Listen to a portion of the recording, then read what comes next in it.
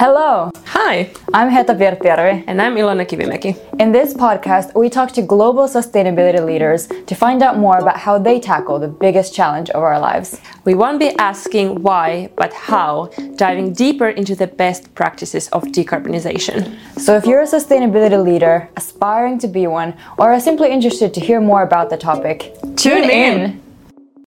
The question of today is, how can an oil company be sustainable? Today we welcome Salla Ahonen, VP of Sustainability at Neste, which is one of the world's largest producers of renewable diesel and airplane fuel. We'll be talking about the human challenge of decarbonization, and in the end, Salla will reveal her biggest tip on the matter. Welcome, Salla. Hi, Salla. Welcome to the studio. Hello. Nice to meet you. Good to be here. How has your week started?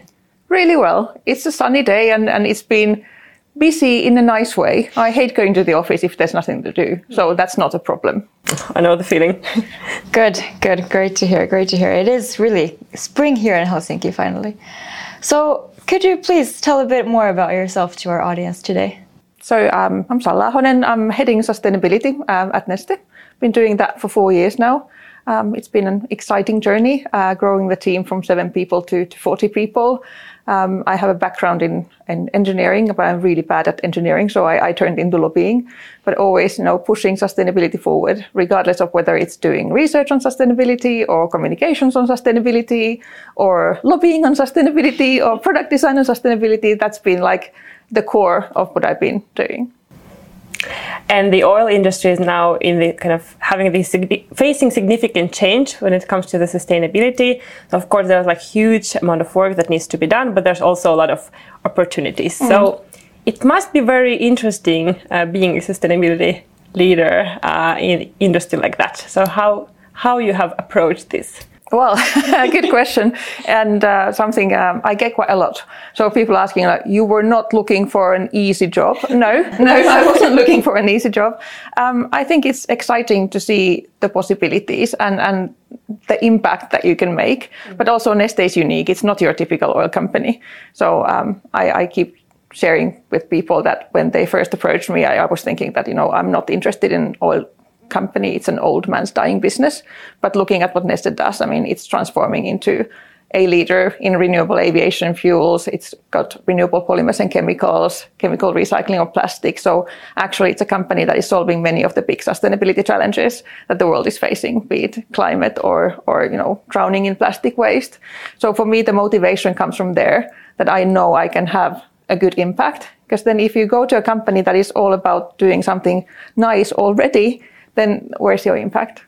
So to think about a typical question, can oil company be sustainable? Yes, it can.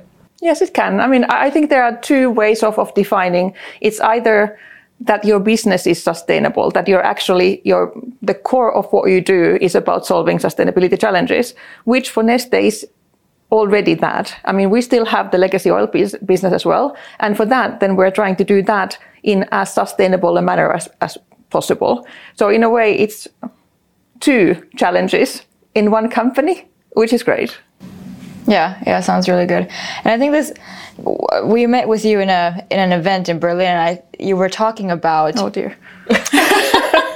No, but I loved it because you were talking about how everyone's talking about this being this whole supply chain emission reduction or company emission reduction in general, that it's kind of a tech problem or a data problem. And you were saying that it's actually a human problem. So could you elaborate a bit on your thinking here? Sure, and maybe disclosing a little bit about my background. So I spent 20 years in that industry. So I absolutely love everything you can do with digitalization and data management is going to be critical.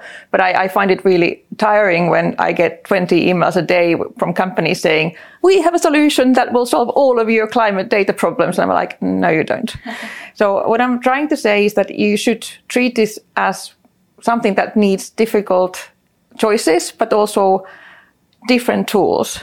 And to motivate people to make those choices, you need to get the people on board.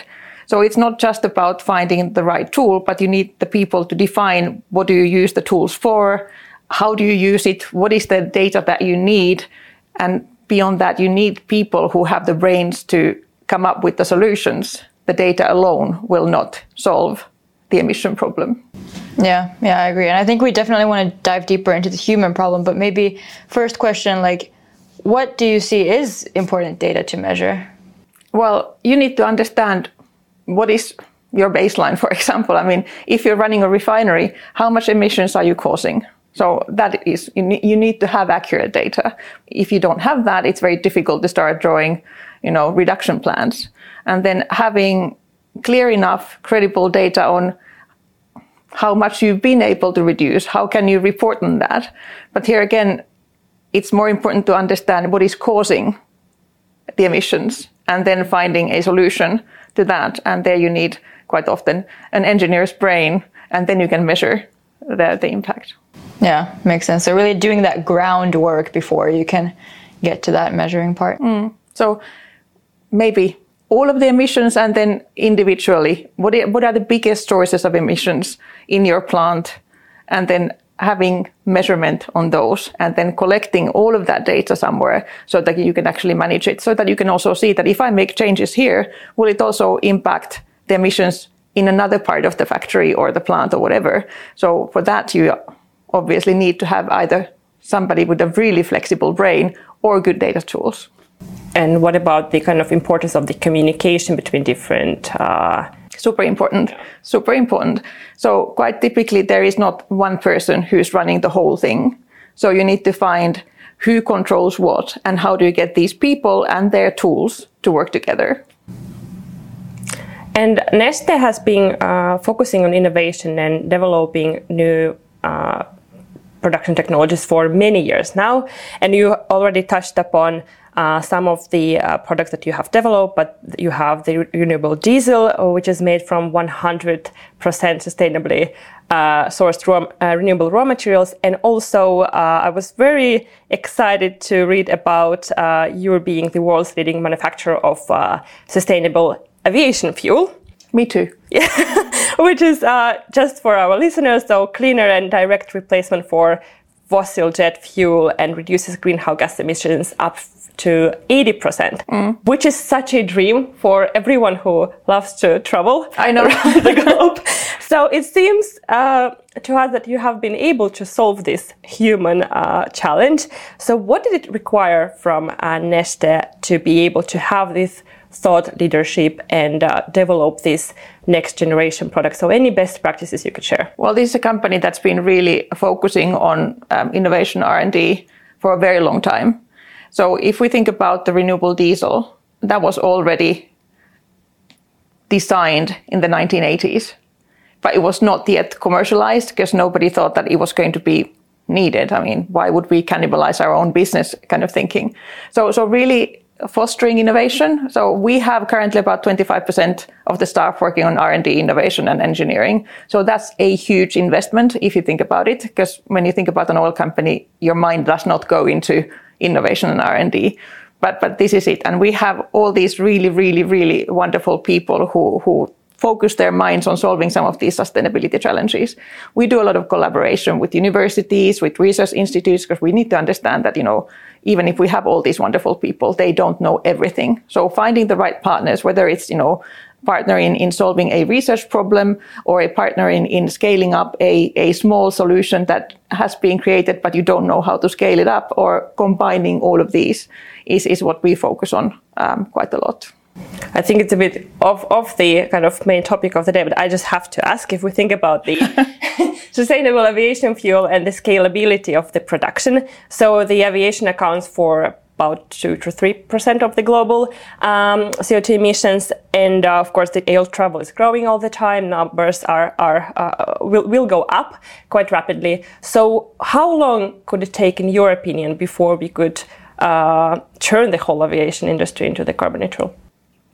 Well, the aviation industry has got their own ambitions set, so they want to decarbonize, or rather bring down the emissions by 2050. You shouldn't say decarbonize if you talk to chemical engineers. That's true. That's true. That's very important. No, but currently the sustainable aviation fuel, it's a drop-in fuel, just like the renewable diesel, so you can use it as is. However, currently it's approved to be used up to 50% of the blend because, safety is the most important driver, obviously, in the aviation industry. There have been, first pilot flights already with 100% sustainable aviation fuel, so that's not an issue. Scaling up production is still an issue, so currently it's quite small. We are now building more capacity that we can start producing more sustainable aviation fuel if there is enough buyers. Yeah. So there is also that. Yes. So demand currently seems to be built through regulation, so mandates, but also we've developed our very own concept of selling sustainable aviation fuel to corporate customers. And this is actually something that came out of our own climate strategy. So we started thinking that if we are really looking for all kinds of ways of bringing down our Scope 3 emissions, including our own emissions from business travel. And I started saying that, we have a sustainable aviation fuel and we travel for business, so shouldn't we be utilizing the SAF to cover for our business aviation? And then I went to the CEO and I said, well, it would cost about $1 million. And then he thought about it and he said, yes, let's do it. And then we realized that, okay, we have a good solution, but actually making that into a product is quite complicated because, yes, there's a company who wants to use SAF, but you need the airlines in between. And then you need the airports in between. So designing that, and then also because if you want to then report on your emission reductions, and we have a solution that officially doesn't exist. So reporting rules did not exist. So we also had to define how do we do the transaction so that it's credible enough so that the end customer can report on their Scope 3 emission reduction. And then we talked to one of these big consultancies and said, would you approve if a company would report using this methodology? And then we had an okay from one of these reputable companies. And then we had the first company who wanted to also do it. So now it's actually a product that we're selling. But there is quite a lot of work if you want to do it in a credible manner. Yeah, and from a lot of different perspectives, like all the regulations. So many stakeholders. I'm sorry, I did promise short answers. No, that was really interesting. That's so insightful. It's very good.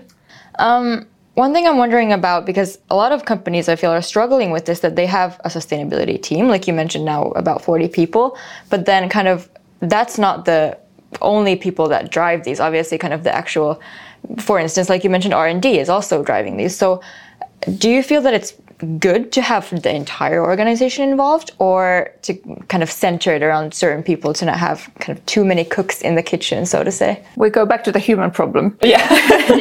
I actually do think that it has to be implemented throughout the organization. So when we say that we have this carbon neutral production by 2035 target, so we have about 100 different initiatives ongoing. So it cannot be managed by the sustainability team, and it shouldn't be. So we have people from the production, we have people from R&D, we have people from procurement dealing with, renewable electricity agreements, etc. So that we have people who take ownership. And that's actually been the most rewarding part of doing this, seeing how people now own it.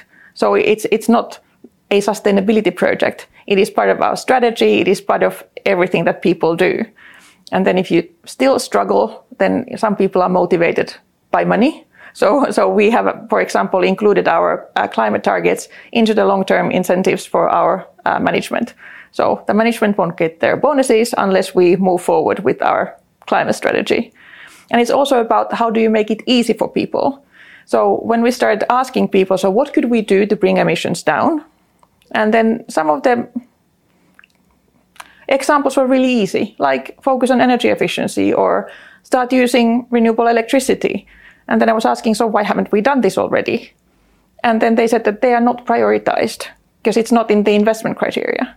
So we wanted to make it easy for people. So we said that, okay, let's change the investment criteria, which we have done.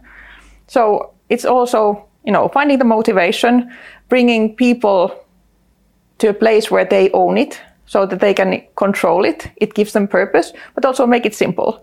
So if it's always a struggle and you don't know what to do, you won't do it. So what are the different blockers? Try to remove those so that then the others can start running. And you have also embedded it quite hugely part of your kind of company's culture.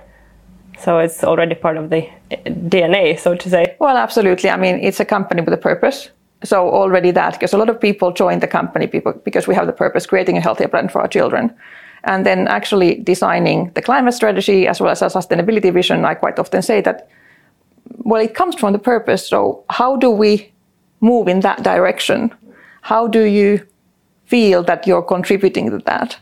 And quite often when we ask newcomers why did they join the company, they would say that it's because of the purpose. So I think we have to give them something that keeps that motivation going.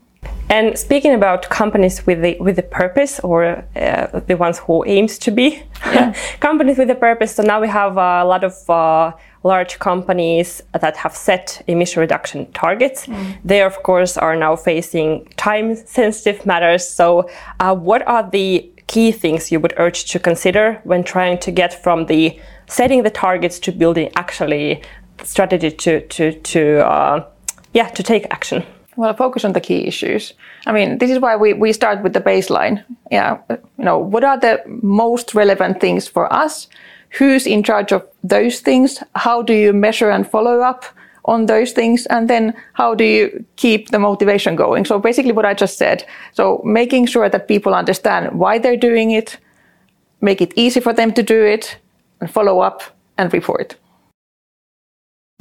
Sounds very easy when you say it. I was about to say just the same, but that sounds so easy. Like, why all of the companies are doing it already? Well, if they don't have the motivation, I really think that we go back to it's a human problem. You have to understand why you're doing this, otherwise you won't put your effort into solving this issue. Yeah, but I mean, in reality, it's far from easy, and it really is kind of an iterative process where it changes all the time. So how much do you see that, like how much is important to kind of set that this is now our strategy, and how much do you need to have that flexibility to move as new regulations or innovations also? We try to anticipate. So basically, and this is the lobbyist in me, I think it's really important to follow up on discussions in the society so that you can be ahead of regulation. If you're not, then that's going to determine how you do it. Yeah. We'd rather be ahead so that we can do it in a way and at a pace that suits our plans. But this is what we did when we were designing the whole climate strategy, for example. So we looked at everything that we should do to bring the emissions down. And then we started looking at, what can we do easily? So put them in front of the roadmap. And what still needs like big changes in the refinery, for example. So we looked at when are we planning on having a turnaround? So let's put those initiatives there so that, it's part of the running of the system.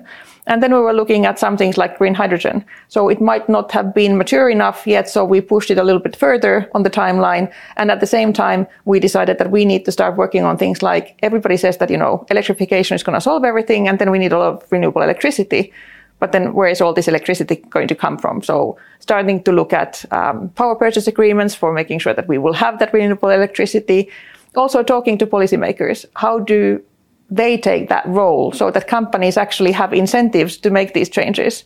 So making pollution pay, or maybe having sure that you have this electricity available, or that you build alliances together with industry on helping to, for example, move forward with hydrogen-related projects or whatever, so that you also keep this dialogue with internal stakeholders, but also with external stakeholders, so that the business environment is also supporting of your plans.